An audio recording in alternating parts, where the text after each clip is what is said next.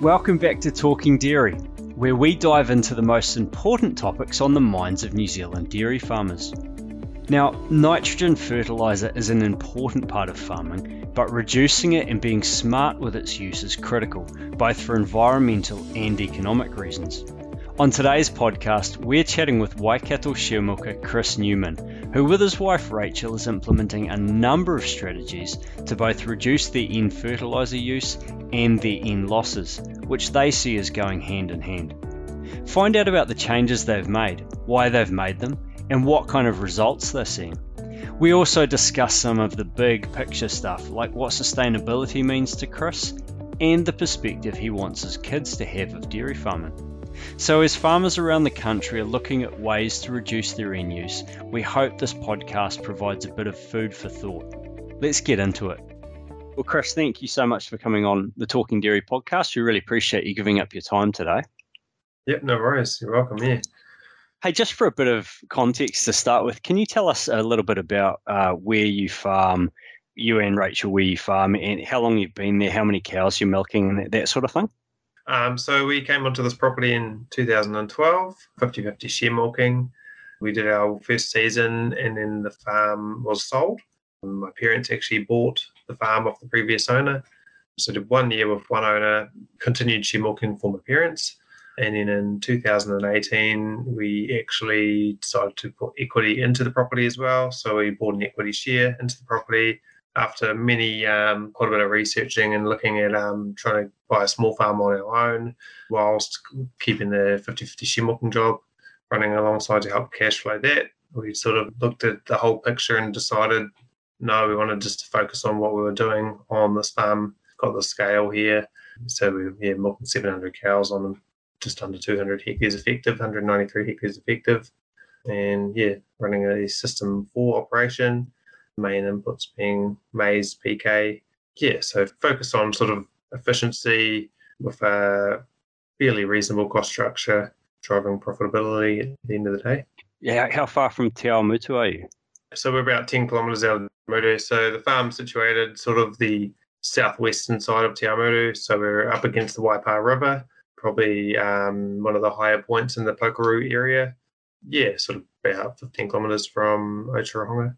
Okay, sure. And did you grow up in that area, Chris? I grew up in Rotoringi myself. Rachel, my wife, was sort of spent her teenage years in Te Pahu on a dry stock farm out there. So we sort of know the area pretty well.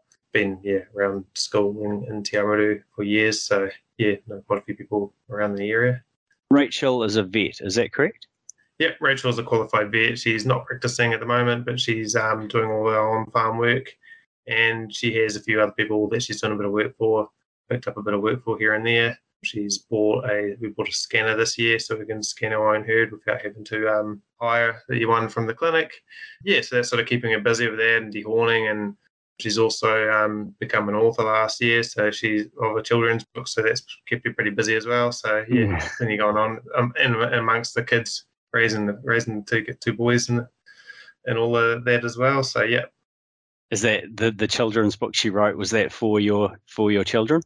Oh that was 100% inspired by the kids. So it's based on a little David Brown tractor that we bought on farm for just mowing the roadside berms and that sort of thing around the Tanga track, and the kids love it because it's something unique and old and sort of inspiration just hit, and away she went with it, and before you know it, we got it published and got thousands of copies sitting in the shed, and Excellent.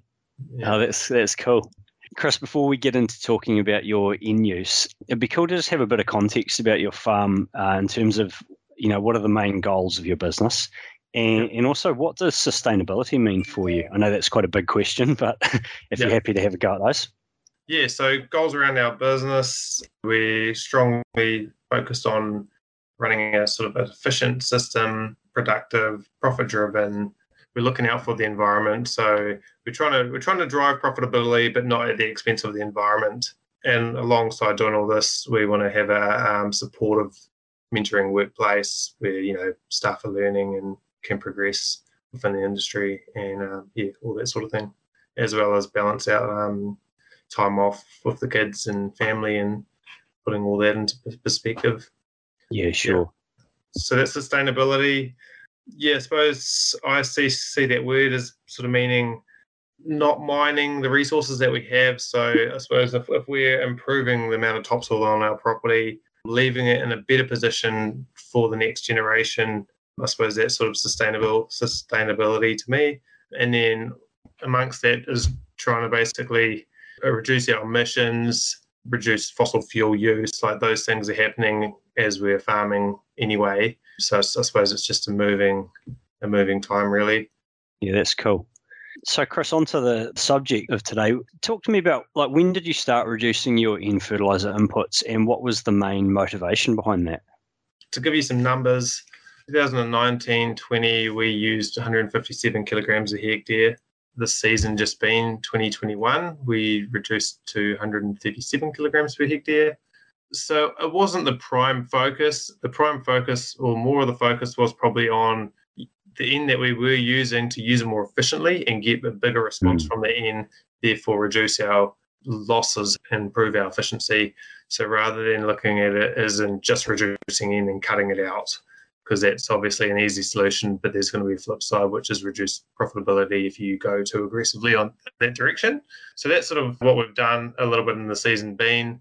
And I suppose what drove that a little bit is our N loss in 2018-19 was 50 kilograms per hectare. And then last year's report in 2019-20 went up to 64. Nothing had really changed systematically. Our efficiency in that report too had dropped 5%. Sort of got us thinking, like, what's going on here? Do we have faith in the numbers or do we not?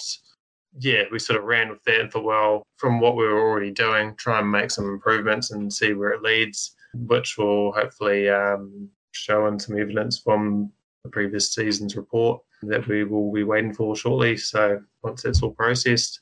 So it was primarily sort of the N loss that was the driver, eh? Looking at those numbers.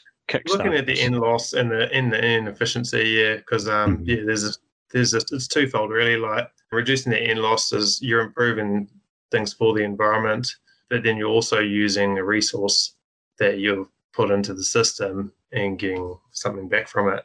To improve those efficiencies, what kind of strategies have you used? What changes have you made? As far as like applying nitrogen, so it's in the form of urea, we've changed a little bit of our application timing. So applying a bit more prior to grazing when the conditions are suit. So up to 5 days prior to grazing. And then also just trying to make sure that we've got that sort of good 2 to 3 week period after application for a good response time, or more in the winter, obviously, with longer rotations. So that was quite a big one around the applying urea. And then as well as that, trying to avoid camp areas. So just making staff aware if they're applying in, where the camp areas are, what they look like, generally the areas that you might end up, say, topping or struggle to get residuals. So yeah, turning the spreader off on those areas or just completely just driving around them. Basically what that's doing is if we're applying urea at a rate of, say, 60 kilos on 4 hectares, if we cut off half a hectare or a hectare of that paddock, we've straight away reduced that rate by sort of 20-25%. So that's made quite a difference. So now when we sort of work out our application rate of urea, if we're targeting sort of 55 to 60 kilograms per hectare as it's coming out the spreader, by the time we work out our average rate on the hectares of the total areas of those paddocks done, it sort of more works out to be about 45. So just by reducing the load on some of those heavy loaded areas from the urine and that sort of thing. So that's probably a key one. I'm hoping to see that sort of runs through in the reports. And as far as like effluent, we've always been pretty vigilant with effluent about timing as far as soil wetness and that sort of thing goes, and not applying when soils are saturated. And as well as that, in the summer, aiming to put effluent on like early in the morning or late in the evening, so when you're not getting that heat of the day evaporating and losing your N through that. Yeah, sort of do that where we can. Also putting the effluent, so like we've got a 3 million litre pond or 3.5 million litre pond, applying it before you lose your pasture to moisture stress.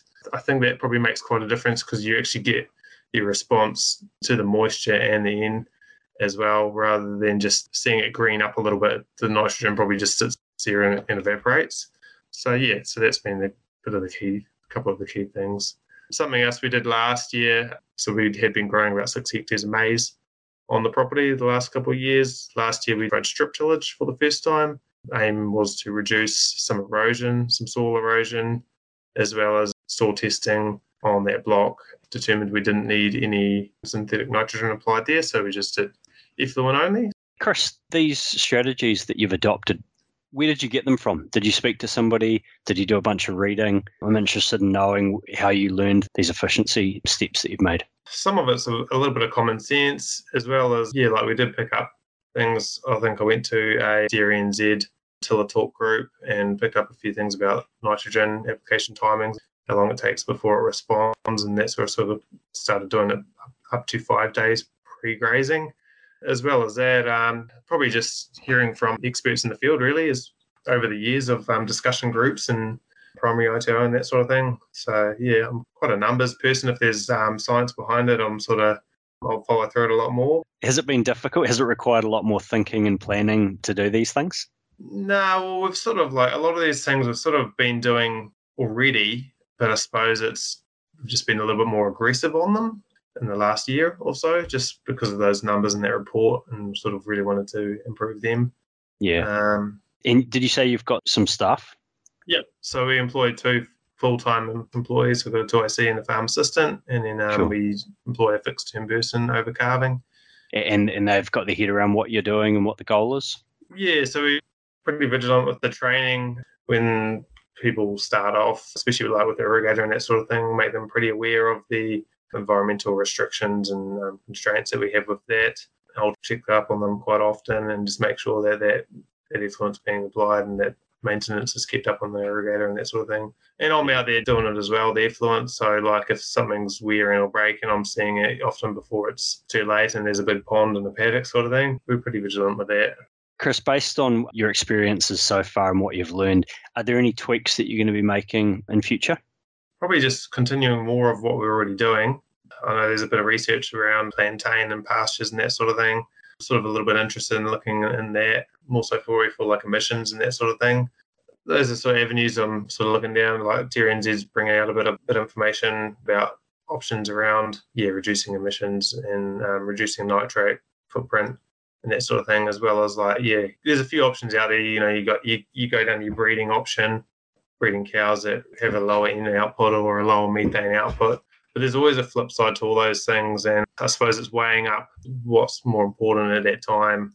For now, we're just focusing on what we're doing on farm, applying nitrogen and that, and seeing how these numbers pan out over this next season. Yeah, so on those numbers, what kind of reductions have you seen so far?